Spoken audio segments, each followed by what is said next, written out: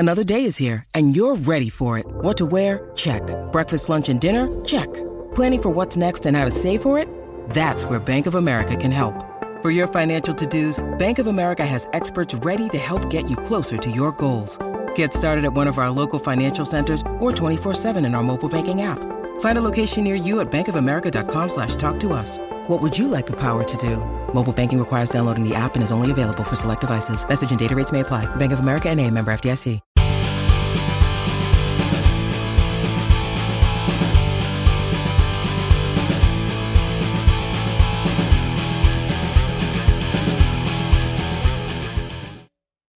The Coach Pad has now been around for 3 seasons, and coaches everywhere are saving time and being more efficient when it comes to scout cards. Coach Robinson from Texas says, "The thing I most enjoy is the ease of access to all the scout cards and how I can draw on them if I need to make any changes. Every coach that uses it says that it is so great to use. If you and your staff are tired of the old ways of preparing and using scout cards, check out thecoachpad.com to start enjoying Scout Team and making the 2023 season better than ever." Welcome back to another episode of the Gap Down Backer podcast. Today we have Coach Dante Barti. He is the defensive coordinator at Ottawa University. Coach, how you doing? I'm doing fantastic. How about yourself?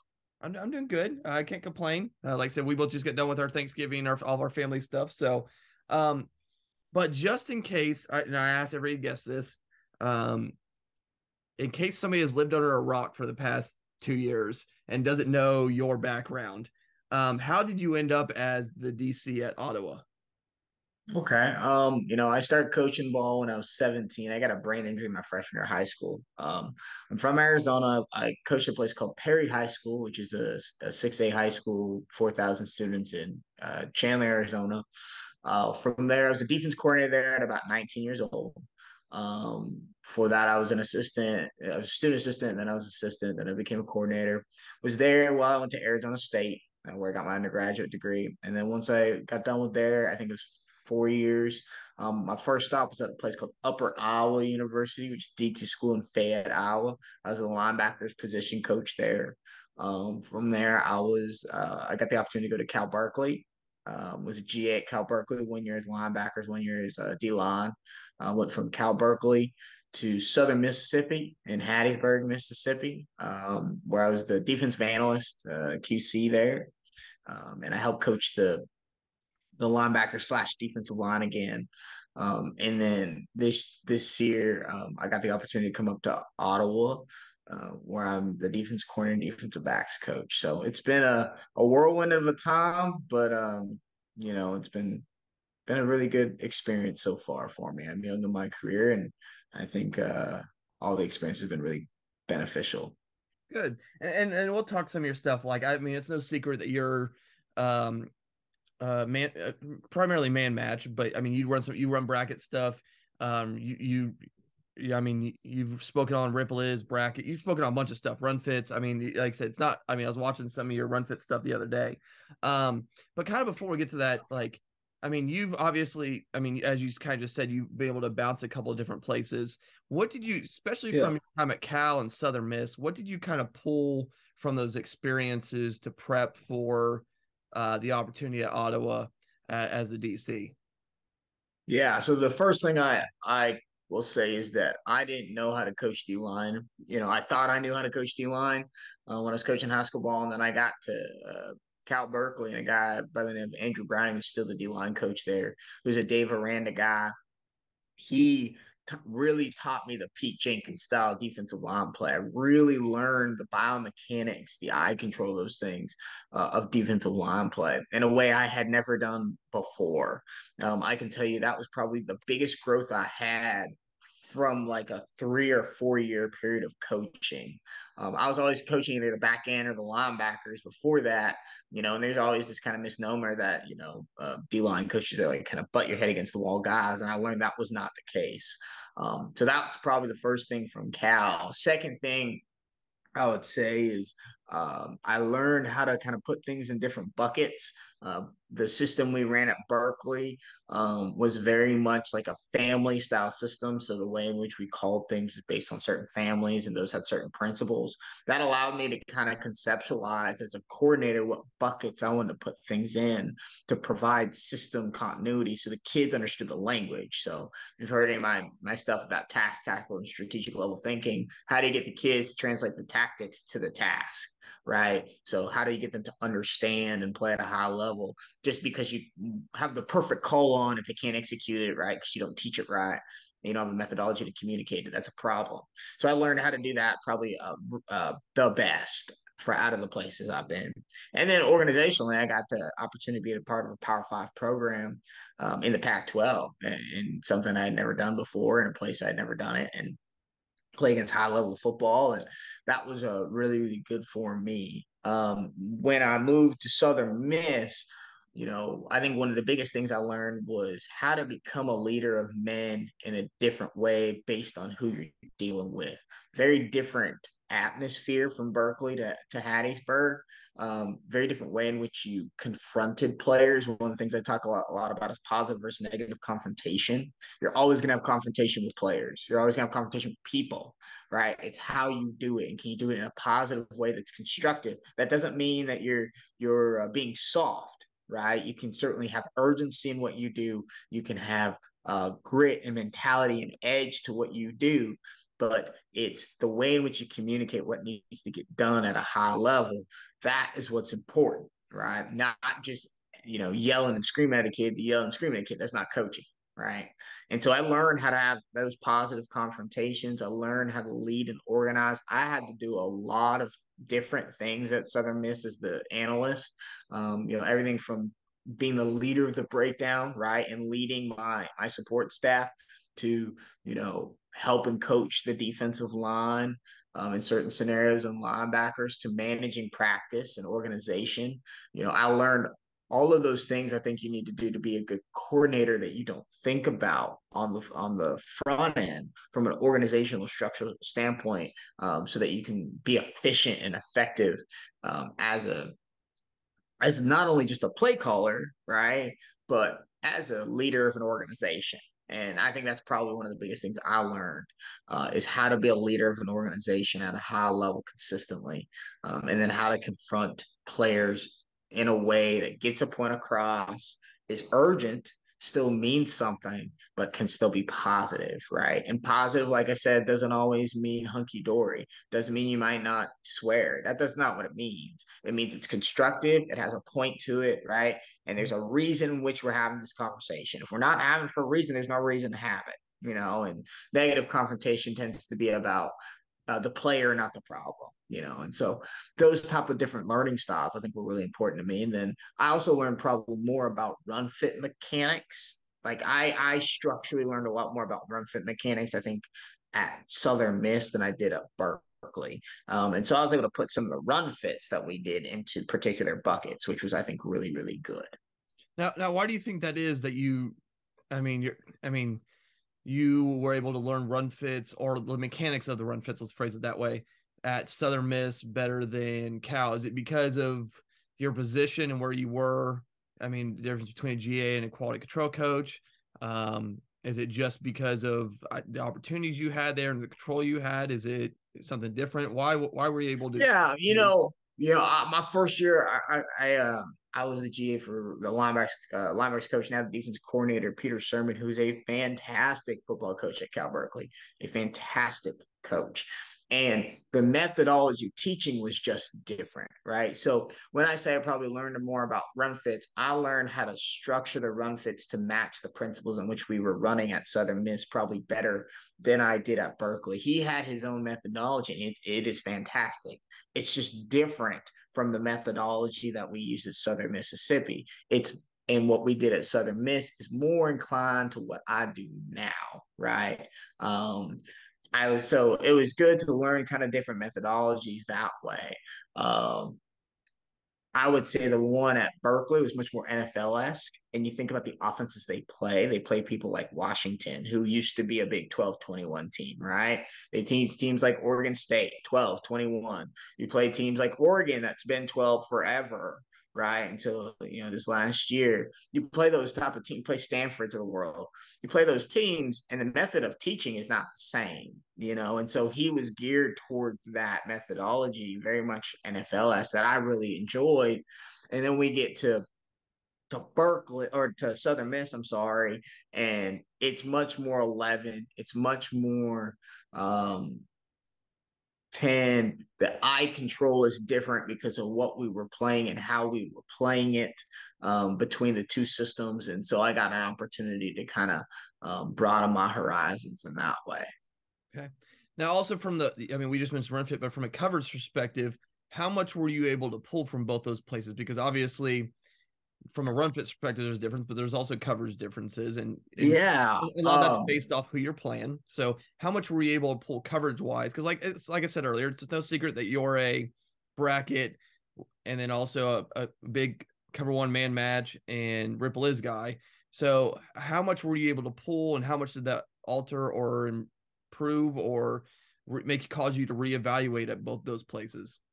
Yeah, we were very different system wise. Like we had similarities and differences, right? And a lot of that came from the coaching trees. The Wilcox tree is part of that Dave Aranda style tree, and even prior to that.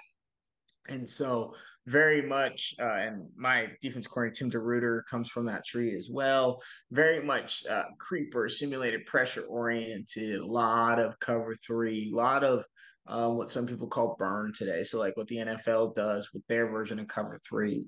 You know, a lot of single high defense. And then when we played our quarters, it was a lot more zone match oriented at Berkeley. So that was very different than where we were at Southern Miss. At Southern Miss, we were much more of a Saban style of system. And so that provided us an opportunity to do a little bit more of the things that, to be honest, I was probably more comfortable with. There are things I took from Berkeley that I never thought I would, simply because I don't think I was necessarily as comfortable with them, particularly some of the way we matched different NFL style passing game, because we saw that in the Pac 12, where we didn't see that nearly as much, if at all, in our group of five conference. We were in Conference USA at the time. And so, I think that was part of it, comfortability, that took some getting used to. But I think, I can tell you right now that I learned a ton about handling some of the bigger full field passing game concepts in the Pac-12 than I did at Southern Miss. At Southern Miss was much more of your traditional offenses, right? When you think of traditional 11, 10, sometimes 12 personnel oriented offenses and college style passing games. And so we were much more of a close coverage, deny the ball defense, simply because that's the methodological background in which both the coordinator and myself had come from. Okay. Now, kind of moving on, like obviously, when we talked a little bit before before we started, you got hired late May, mid to late May, and then you didn't get out there till almost August. How did that alter your install process and what you were bringing coming into the year? Obviously, a lot of us in there that have listened to this, or myself personally, like you get somewhere late, you don't necessarily have a spring or a summer where you can mess around with stuff, and whether it be meetings or just sending stuff, like in general. So how did that affect how you approach install for this fall compared to what you're going to do this upcoming season? Yeah, volume, right? The amount of volume in which you could handle. I had to really pare down how much variation we were going to do within this system. And so, maybe I couldn't install nearly as much of a certain coverage concept or a certain front mechanic that I wanted to. And then the other thing I was really, really a stickler on that I think helped us throughout the year was our eye control, and the way we play our eye control is really, really important. It's probably the most important thing that we do. And so I was a stickler going in because I didn't know what I was going into, and I didn't know who I was going to be working with necessarily, making sure that not only did we install it, but we installed it right. From an eye control perspective, from a footwork perspective. And, I think that helped us in the long run. So we were a little slower on the front end than maybe we will be going into the spring in terms of install. But, I think it helped us on the back end because we knew what to do. Right. And then, uh, we're a very game plan oriented defense. And all that means, some people hear game plan oriented, like, oh, you're drawing stuff in the dirt. No, that's not the case. You're using the system at hand, deciding what tools you need within that system or what adjustments need to be made within like that you already obtained, that already have, already practiced to use for a given week, right? So the kids don't have this kind of like, coach, do we have everything going on this week? And it locks them up. They can't you can't provide them with the shortcuts necessary, right? And so, for me, because we were game plan oriented that way, that allowed me to add calls without adding concepts, right? And so since we are a concept oriented operation where it's not, I'm calling cover one, and that's different than cover one rat, and that's different than one cross. Like the principles of man match single high defense remain the same. And then we teach the variables off of that, right? Just because I call, in the saving terminology, 3 for strong side rotation, zone match single high defense, and then 6, which is weak side rotation, zone match single high defense, doesn't mean it's a different coverage, right? But you got to teach the principles of the defense in order to get that done first. And so, we spent a lot of time on the front end doing that. This year, we will spend plenty of time doing that, but that's stuff you do in the spring, right? So that when you get into summer and fall camp, now it's about adding the volume to the system that you feel like you need. And so, I'll be able to hopefully do that and some front and coverage variables. And I think it'll help us a good amount. Okay. Now, I mean, you mentioned man match there, and like I said, there's no secret that is one of your big passions. I mean, you could just type in your name on YouTube and cover one man match, and a lot of that stuff comes up. Like, there's no secret behind that. But I'm just curious from an install process, how do you? I mean, obviously, college kids are different than the high school kids I work with, but how do you approach that install progression with college kids in terms of your man match? What process how do you approach that process?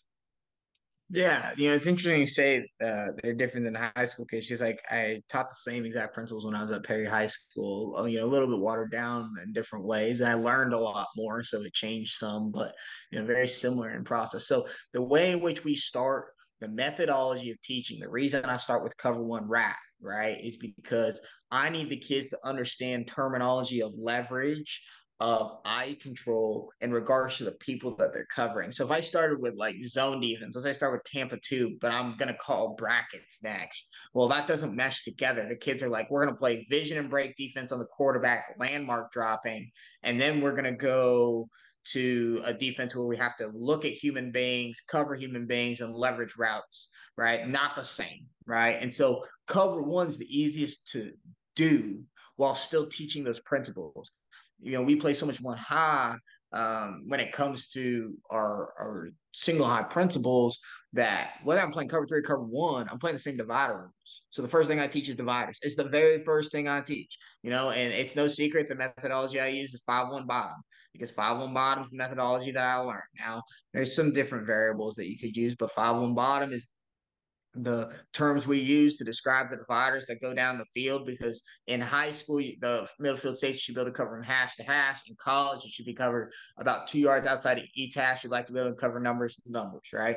And position maintenance is a terminology we use in all of our man match principles on how we leverage, how we gain or play to our advantage or play to our help a particular receiver. Well, that's easiest to understand and cover one first. Right. And we use it based on if the receiver runs inside or outside the divider. So the receiver runs outside the divider and play inside and high shoulder, right? Inside and high shoulder means we're going to be able to get chest to chest with the guys, and we're going to get chest to chest, face to face, smell their breath, step on their toes, and see his far hip. right? So you see how the strategy gets down to the task, right? I just took you through the entire process of why do we teach cover one first to the task of what I tell the kid, right? And then when we play brackets, like if I play a bracket and I want to play a vertical bracket on a guy, I use the same terminology because we're covering people and we're playing to particular help. So I say your position maintenance needs to be outside and low. You got to steal his wallet, look at his near hip, right? Things like that. I talk about that at different points in the route. And then the eye control that we do in man match defense, whereby the rat takes shallow crossers, he cuts it, right? Stuff like that is very similar to what we do in our bracket principles when a guy runs a shallow. And so now you see a merriment of methodology of teaching, of functional mechanics. And so the kids start from the cover one world because it's the easiest for them to understand. Right. And I know when I need to play 8-man spacing single gap defense, that's what I'm going to go to. You know what I mean? It also helps us teach in terms of run fit, the eye control fitting off of what we call HBs. What are HBs? It's a Bill Williams term. They're human beings, right? We don't fit off of grass. So that's very different than when you play a zone or even sometimes a zone match methodology whereby you might be fitting space. We fit off of people, right? If that guy runs a route, you are covering him. You're not reading run pass, right? So, whether we're in a 3-on-2 funnel, whether on a 2-on-2, whether we're on a 2-on-1, we're always fitting off of those people. And that's easiest to teach within the cover one system first. And then we move on to the bracket, because then I translate those principles, and the principles of the defense stay the same. We're just playing split safety. So we take one guy out of the immediate run fit off of the backs and the running back and the wah, and then we start teaching the bracket principles. So that's how we start, right? We start from cover one, and we start with dividers, and we start with position maintenance. And then we go through the eye control and the run fit mechanic. Now, my other question with the man match stuff is, how do you, because I'll phrase it this way. How do you structure practice to fit what you're doing? Like, cause I can look at scheme all day long. That's great. But I think the important things are kind of, as you point out, how you teach it. And I think you've emphasized that a lot in a lot of the talks you've had, but also how you practice it. Because without those two things, it doesn't really matter what because you got to be able to convey it to your kids and to teach them and set them up for the skills. So how do you structure a practice when primarily your defense is focused on man match principles, a lot of single high principles? How do you structure a defensive practice to accommodate what you need to get done throughout the week? Yeah, so we do some circuit work, so we're going to work funnels, and we're going to work fiddles. We're going to work our 3-on-2s, our 2-on-2s, our 1-on-1s, our 2-on-1s, or our 3-ways or 3-on-3s. We're going to work those within a closed type of circuit environment, right? So the kid sees the picture, and I just plug and play who's in what spot, right? Because I know different rotations of the defense are going to determine which players into those spots. So I get a Y and I get a T, right? And we work. The backs stay divided, we divide. I got a rat in the hole. The backs stay divided, but it's split zone. We fall back with what we call the indicator, which is the law, right? Backs divide, we divide, right? And then we get in a 2-way. We say, look, it's the same thing. There's just 2 of you, not 3 of you, right? We talk about the terminology of pushing and pressing. Then we push horizontally and then press vertically off of our indicator, off of our person, right? Not off of the ball, off of our people. You know what I mean? So we get that into a circuit. We work DBs, we work linebackers, into that circuit. And then the other part of the circuit is like, okay, some kids are going to play press man, some players are going to play off man, some kids are going to play catch man, right? Based upon what they're doing. So we're going to work a circuit of man to man, and the linebackers are going to be in it because they got to play catch man, right? The DBs got to be in it because they're either playing press man, catch man, or off man. You know what I mean? Or scooch, whatever they're doing. And so we work all those principles. And so we work the same eye control with the same divider rules because it's the same dividers, right? And so we work that into a circuit. And then we work, okay, where we've worked the bottom of the route and what it means to play catch man. Now we're going to work the top of the route and how do we finish, right? How do we match the angle, hip angle of the route? How do we, when his hands go up, my hands go out, cap the hands, right? Don't high five down the hallway, stuff like that. High five down the hallways like this, right? We don't run like this at a receiver. It's high five down the hallway, right? Stuff like that, right? How do we handle beat deep drill? Everybody playing man match defense. Every guy who can cover a particular human being is going to do those things. So how do you teach them how to do those things, right? How do you teach them how to hip it and pick it? How do you teach them how to, center field roll, baseball turn? Those type of things. How do you make sure they're looking at the near hip or the far hip based on their position maintenance? So we work the bottom of the route, which is all the stems and all that goes on with the bottom of the route. They're playing press or catch or off, and then we work the top of the route slash finish. And then that easily ties into our run fits because once again, like I said, we fit off of people. So we always define, like in split safety defense, we define the overhangs in the defense. You probably heard me talk about this all the time. And we use different methodologies based on if they're in or out of the fit. They can be based on the back. They can be both out of the fit. They can both be in the fit. They can be rotational run fits, right? I did like a 3-hour clinic on Mint 4 and split safety defense on just that, right? And so we go through those mechanics in a drill. I teach who the overhangs are, what it means within each principle and split safety defense, and then what we're doing it off of, right? And then our footwork always ties in to our run pass key. So if I am a run first player, I might use a concept called a slam step, where I slam the door shut, step my feet up to play the run first. If I'm using, if I'm a pass first player, or some people call it aggressor protector. If I'm a protector, right, I might use a scooch style footwork, right? And so we work those mechanics within the drills that we do. Well, guess what, guys? Everybody can be an overhang because I can have the will linebackers, money backer, Mike, but whatever you want to call him, be an overhang in a 2-read palms principle. He's the overhang in the defense based on where the back is. And then in the 3-by-1, you're playing a stubby, stump, Steeler, Seahawk. It doesn't matter. It's the same overhang principle. And then all of a sudden you're in cover 2. It's the squat corners doing the same thing, playing squat footwork. And so each of those guys have to learn those principles of the defense and how it works and when they're doing it.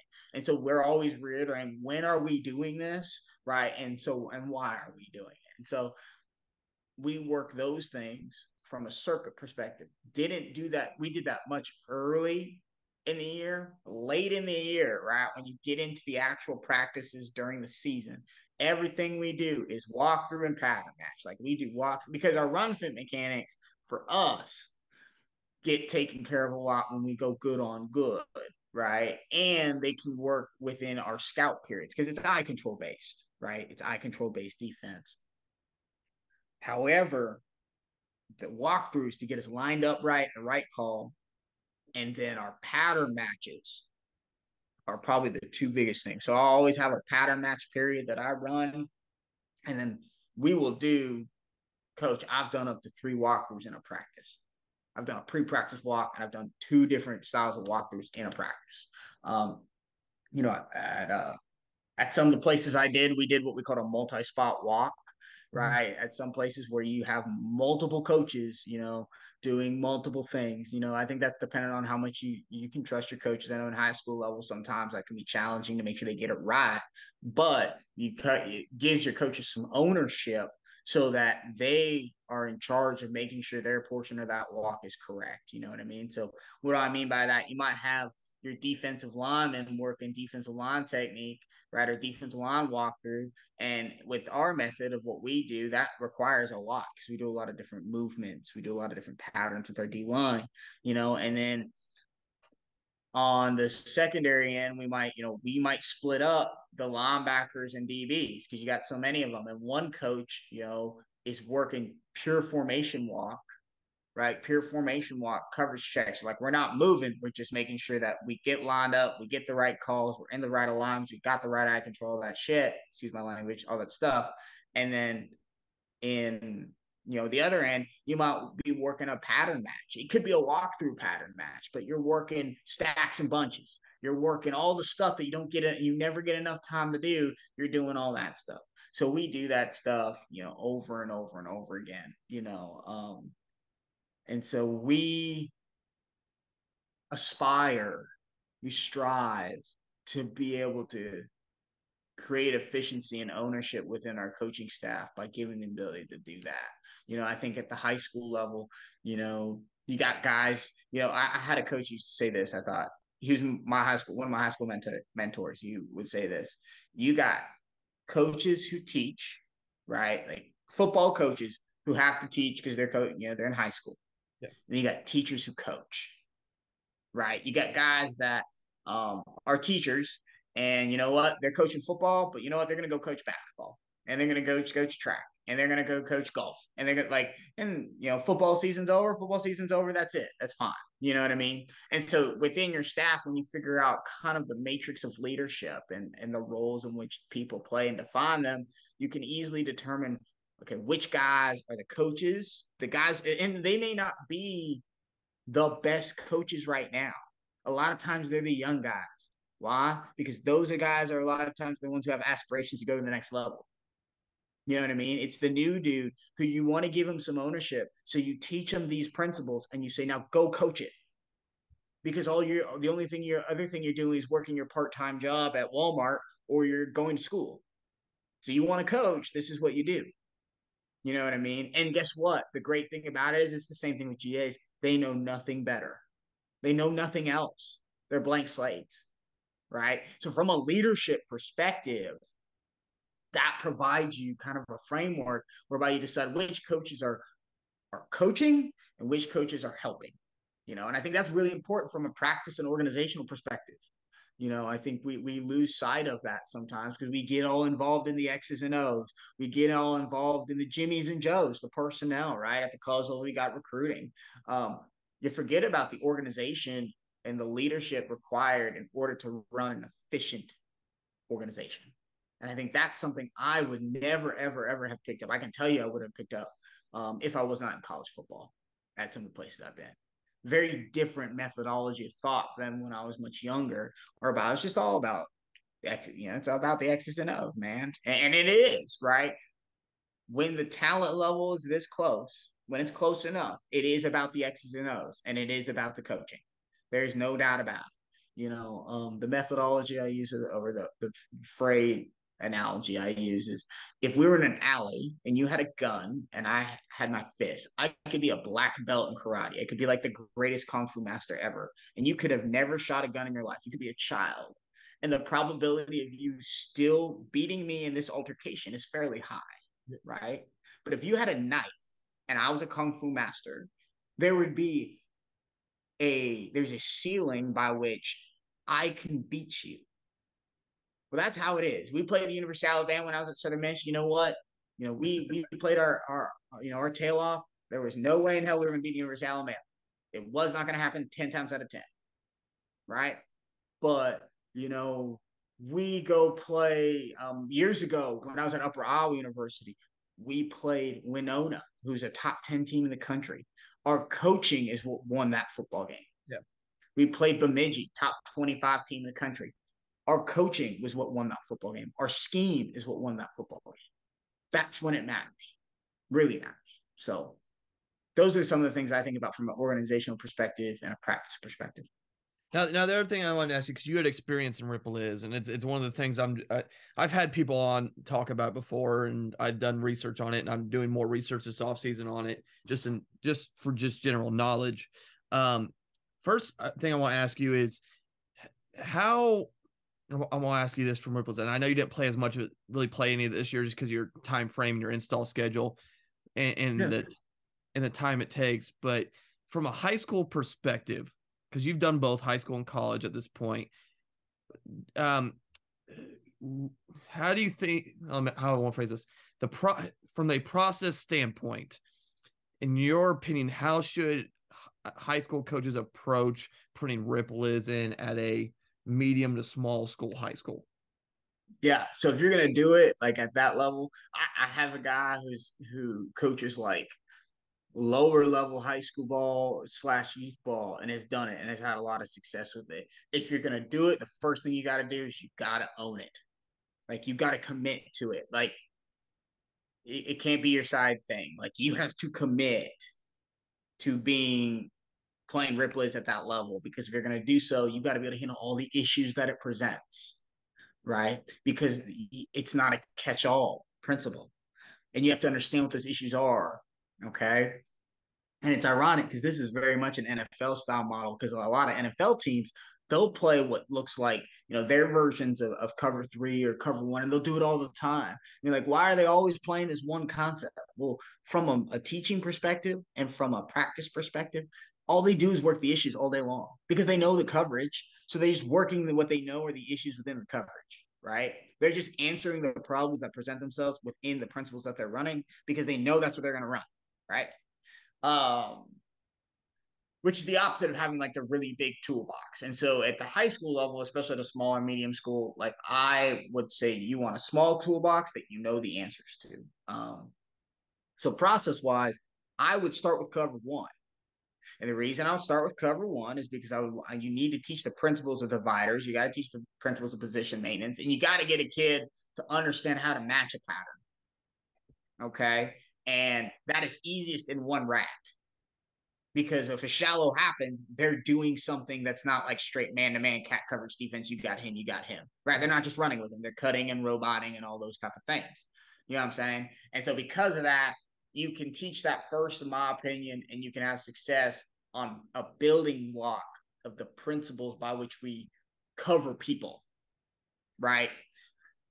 Then when you train, and it's single high defense, right? And then once you transition to Rip Liz, I've always been a proponent of starting the old school way, which is to start from 21 personnel. And every ACL tells me, why do we start from 21 personnel? We don't see 21 personnel. It's because the flow of the coverage is the same thing once you get to your 3x1 and 2x2 mechanics. And so we teach the areas of the field from that standpoint. So, a lot of people probably seen the old school Michigan State tape that Saban's talked about, where he's talking about playing cover three to split backs. Okay. And if you haven't, go to YouTube, type in Michigan State, Saban, and it'll pop up. And he talks about playing cover three, cover one, and cut. That's what he talks about, and box. And so we literally start from that standpoint. We start from a split back formation. We do curl flat combination routes, and we teach the areas of the field, because we've already taught dividers playing cover one, right? We've always taught what the middle field is. And so we go curl flat combination routes. Okay. And we say, okay, guys, when we get this type of flow, when the backs divide, okay, we are going to drop to the hook and expand in the hook. We're going to drop to the curl. We're going to expand through the curl to the flat when this guy out leverages me. Yeah. Right.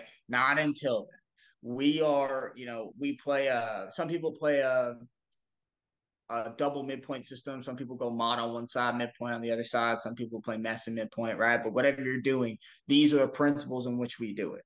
So they can understand, okay, I'm reading, for example, I'm 2-1 as a midpoint player. 2 eliminates himself. I'm playing mod on number 1, right? Mod on number 1. 1 is running a curl. He runs inside the divider. I should play outside low. Well, I should know what outside low stealing his wallet is because I just taught cover 1. You know what I'm saying? I'm pulled on a string and 2 or 3 goes out, right? I expand through the hook to the curl. I hang in the curl, and then I'm going to drive when the ball's thrown, playing top down, stacking the top of the hook, right? We talk about our terminology, right? What does it mean to take someone through? What does it mean to stack the top of the zone? What does it mean to shrink and expand? Those type of things we talk about when we start with 2-back. So the things we do is we run the all curl concept, right? The curl flat combination route that everybody's seen since rocks were soft. Then we get in the eye, and we go full flow, or what some people call flow pass. We go weak flow, which is what some people call web. And then we go backs divide, which is split flow, right? So when we go strong flow or full flow, right, we flood the coverage. We flood the coverage. We got 4 strong to a side. We got a single X. We flood the coverage. So the curl flat defender pushes to the flat. The curl defender pushes to the curl. The weak hook defender pushes to the strong hook. And now we say the strong hook. Some guys like to say the strong hook defender stays as the strong hook player. Now he's attached to 3. We don't say it that way. We like to understand that we are pushing the zones over. So for us, the weak hook defender pushes to the strong hook. I've said multiple words. I've said hole. I've said middle hook before, right? I've said strong hook before, right? All of those terminologies for me, it's just depending on what you want to do. But then he's the 3 up and back defender. What they call 3 up is 3, right? Now my weak side curl flat defender, he's gonna squeeze back, stack the hook, look for the check down to the first crosser. That's the first crosser player, right? And then the corner on the backside knows he's gonna go from his midpoint to a mesh style of technique, right? Like we do all that on full flow, strong flow, and then we do the same thing on wet, on weak flow. Teach the same methodology. Okay. We flood the coverage going the other direction. That's how we do it. Some people don't do it that way. Okay. Then we work, okay, they run strong flow and someone runs under. What do? Right? Shallow dig. What do? You say under, under, under. If I'm the curl flat defender, because the guy I was relating to is going underneath, I say under, under, under. And then we're going to robot, which means roll and run, find, drag, or dig, right? With the guy who's flooding the zone, which was the weak hook defender. Okay. The first cross is going to take it back. Squeeze back, stack the hook, look for check down the first crosser. That's the first crosser. He's going to take it. Play it top down with zone integrity. Okay. Then we work divide, right? Split flow, divide, boot, where we robot, roll and run to find the drag or dig with both of our backers. You know, and so we teach all the principles that we do in our zone match principles out of the 2 back flow rules. And then the first thing we do, and you know, most people say, well, go 2 by 2. No, we don't go 2 by 2. We go 3 by 1 because we just made it easy on you guys. They were going full flow. Now we just put that guy and put him out there. So now we're flooding the coverage. And if, depending on the rotation, is if we call it Mabel or skate, right? If I got the free safety, or some people call him the strong safety, just depending on who you are, right? The strong side high safety, if you put him in the hook, we call that Mabel. If we put the other guy on the hook, the weak side guy in the flat, right? We push the backers over, right? We call that skate. But it's the same coverage, both flood coverage. You know?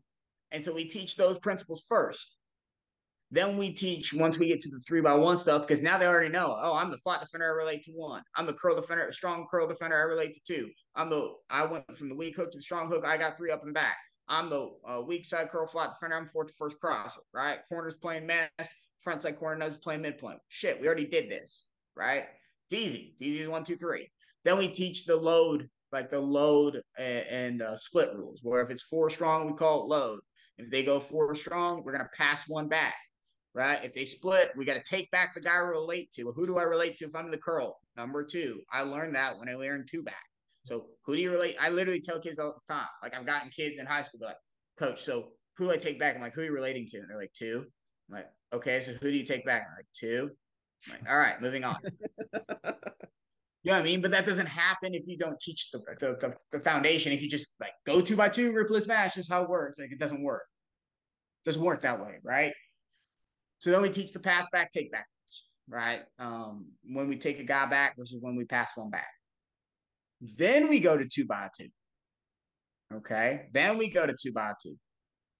And 2 by 2, my corners, you know, some people call it mod, some people call it man clue, right? They play man on deep, right? I'm playing man to man on number 1 unless it runs underneath within the first 5 yards of the down, right? Playing the same position maintenance I'm playing cover 1. Whether you bail, whether you play off, whether you play press, it doesn't matter. Right. My curl flat defenders add a S to them.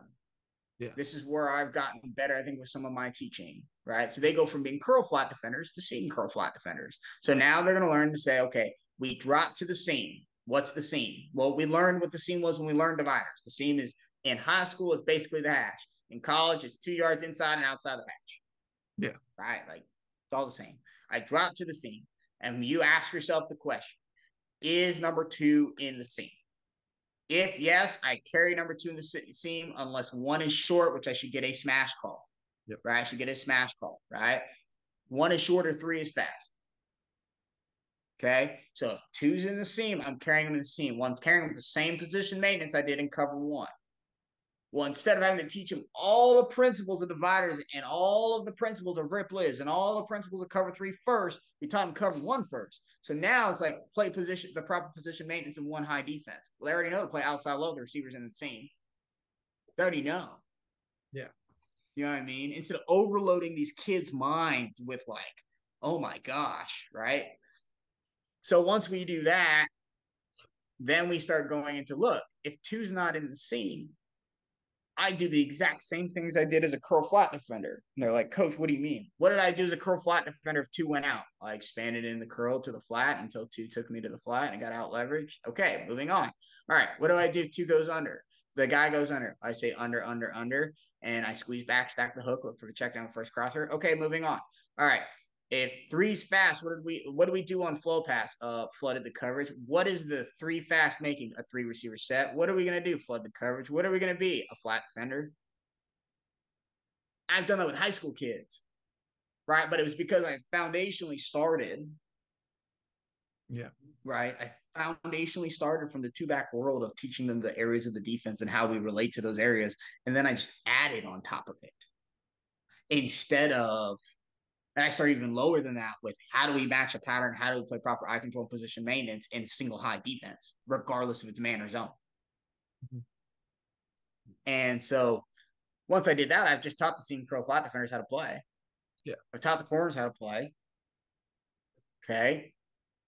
Now let's move on to the hook defenders, right? Well, we taught them how to robot when someone went shallow. We say, okay, what do we do? Okay. Number two runs the shallow. Say, look, there are two hook defenders. It's not full flow. Okay, meaning there's not two backs in the backfield. It's a split set. Yeah. Okay. So if this guy runs it, if you get an under call and you're the linebacker to the side of the under call, you're gonna robot. If you're away from the guy from the under call, you're gonna take him through. Take the three through. That's the final three at the end of the down. I got to take three through, right? And so I stack the top, and now taking three through means I'm taking him through top down. Yeah. Right? Not matching him at his level. I'm taking the top of the hook. Well, we learned how to play the top of the hook, and we did it at two back. So they know how to play the top of the hook. They know how to stack the hook. Right? And we're going to shuffle and take him top down. And the methodology we use is shuffle, shuffle. Right? We say shuffle, shuffle. Yeah. But some people say give ground. Some people say, they say all kinds of things. So now I've just taught us how to make the three levels of defense once again, which is the principle, the strategy that we taught day one as to why we play cover one this way and why we play cover three this way. Because the offense makes three levels. How many levels do we have to make? 3 levels. So I've just taught now the methodologies of rip liz. Now I can focus on, right? From there, then you focus on the issues. Okay. Fast three, we already talked about. Okay. How you decide to defend empty, right? Do you decide to bingo drop and flood the coverage? Do you decide to keep the weak hook into weak hook? Essentially what we say is, do we consider it a 2x2 or 3x1? That's what we're saying. You know, and then stacks. What do? We play area. What does area mean? It means go back to your normal two back, right? We used to call our two back call fist. That's what we called it, you know. So the kids had a terminology. That is not their two back rule. That is their slot check. So let's make sure we're on the same page. Fist is their slot check. This is not their two back call, right? Yeah. That was just a call we made for our kids, so they understood. Hey, is it two back? Is it one back? Is it two back? You know, what is it? But say area. Well, what does area mean? Play the exact same things you did in fist for us, right? Well, now the corner knows he's a midpoint, and the seam curl flat defender now knows he's a curl flat defender. What did I do as a curl flat defender? The exact same things I did in the two back. I drop to the curl, right? I'm going to relate to the final number two, right? I'm going to stack the top of the curl. I'm not going to let two out leverage me.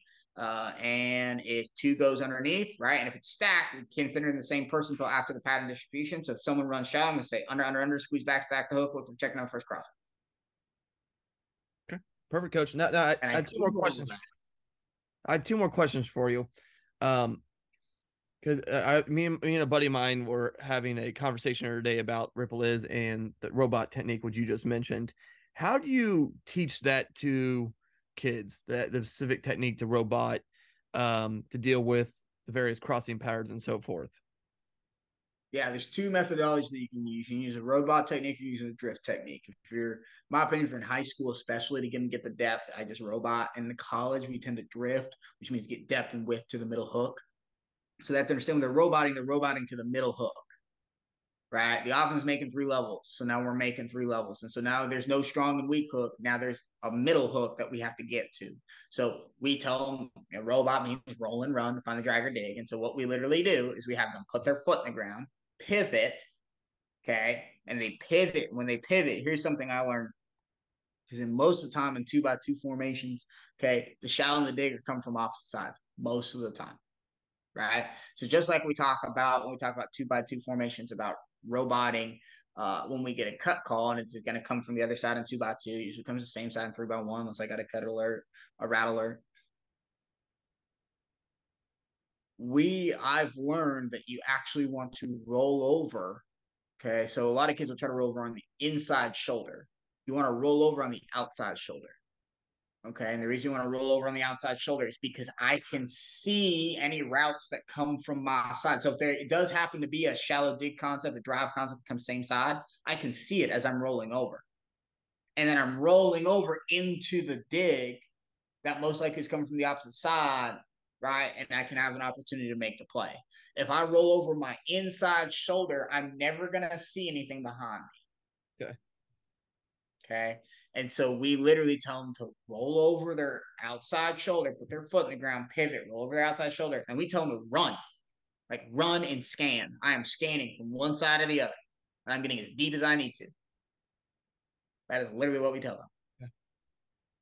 If we drift, okay, drifting is a little more complicated, takes a little bit more athleticism.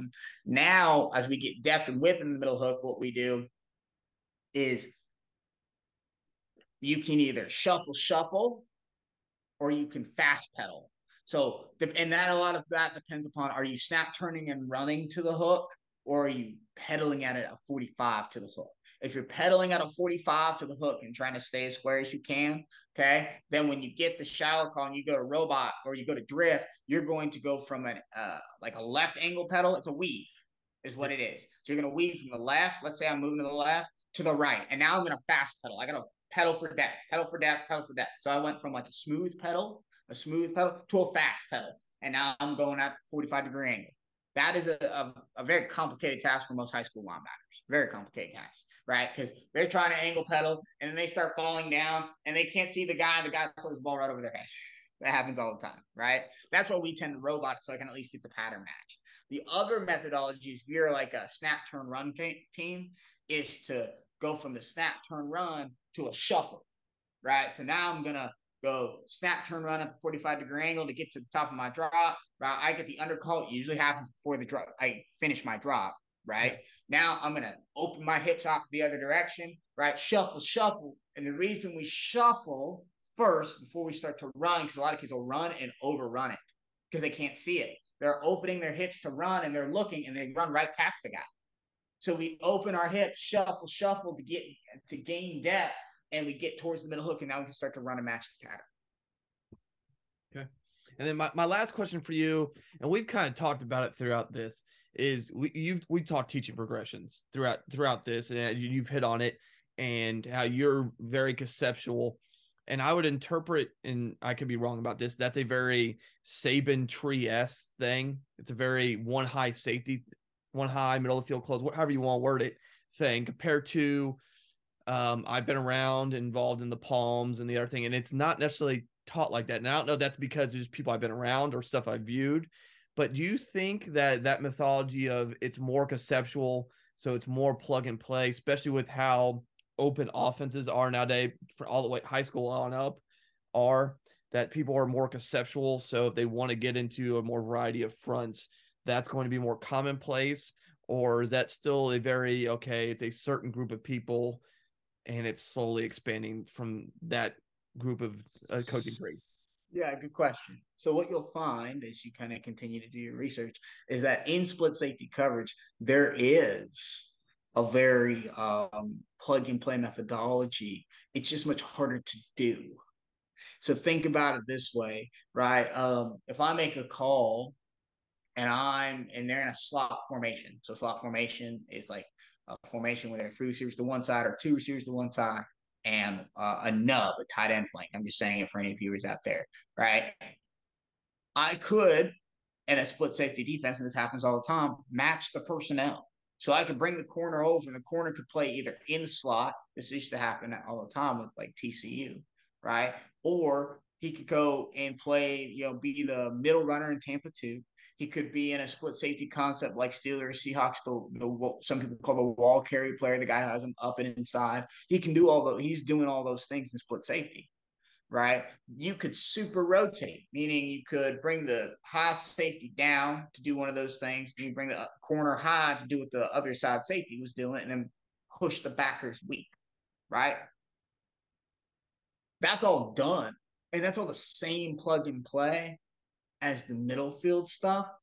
It's just a lot harder because the rules dictate what we do, not the areas of the field dictating what the rules are. So it's a lot harder to conceptualize because like what we normally do is we look at Ripley's or look at one high, right? And we're like, okay, there's these areas of the field. Okay, got the hooks, got the flats, you got the curl area, yada yada yada, you got the seam. Okay, these are what we need to defend.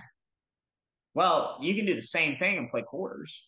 You can play the quarter hook with corners over, right? You can play a cover 2 cut technique with the safety playing the cut technique or the corner playing the cut technique. Yeah. You play the crazy half or whatever you want to call it with the corner playing the half, a roll half. So it's done all the time. What happens a lot of times is it is the trees by which people are in. Yeah. Is they learn a certain methodology whereby it's much harder in high school especially, but in general, to teach all of those rules and all of those methods in split safety defense, whereas in single high defense, it's much more commonplace. Yeah. Just a more commonplace practice to put the free safety in the strong hook and then put the strong safety in the strong hook and put a D lineman in the strong hook because it's a creeper and then put the linebacker in the strong hook, right? Like it's much more commonplace practice. That doesn't mean it's not done, in split safety defense. It is. The conceptual teaching, I think, is critical to making sure you don't have one of 2 things happen with your players: paralysis by analysis and brain drain. So you got players that get paralysis by analysis, and it's because you don't pedagogically teach it in a particular way. It's not because you gave them too much stuff. It's because they see it as too much stuff. Mm-hmm. Right? It's because you didn't put it in the proper buckets. You didn't teach it in the proper process that they can process the information. Not, Johnny just doesn't get it. Okay? That causes the paralysis by analysis. I don't know what to do, coach. And then you have the brain drain. And the brain drain happens with really smart players that all of a sudden are making mistakes. We're like, what is happening here? And that happens when there's so much information, right? And there's so much being taught that they always reduce it to the lowest common denominator. Mm-hmm. So coaches who are like, it's just like this. It's just like that. That's brain drain. That's like the opposite factor. Instead of seeing all of these pictures, you're seeing the wrong pictures because it's not just like this. If I say cover 1 and Ripley's match are just like the same thing, they're not just like the same thing. There are principles, there are parts by which one high zone and man match defense have overlap. You have to teach the overlap. You got to teach in a proper process so the kids understand it. But Ripley's match and cover 1 are not the same.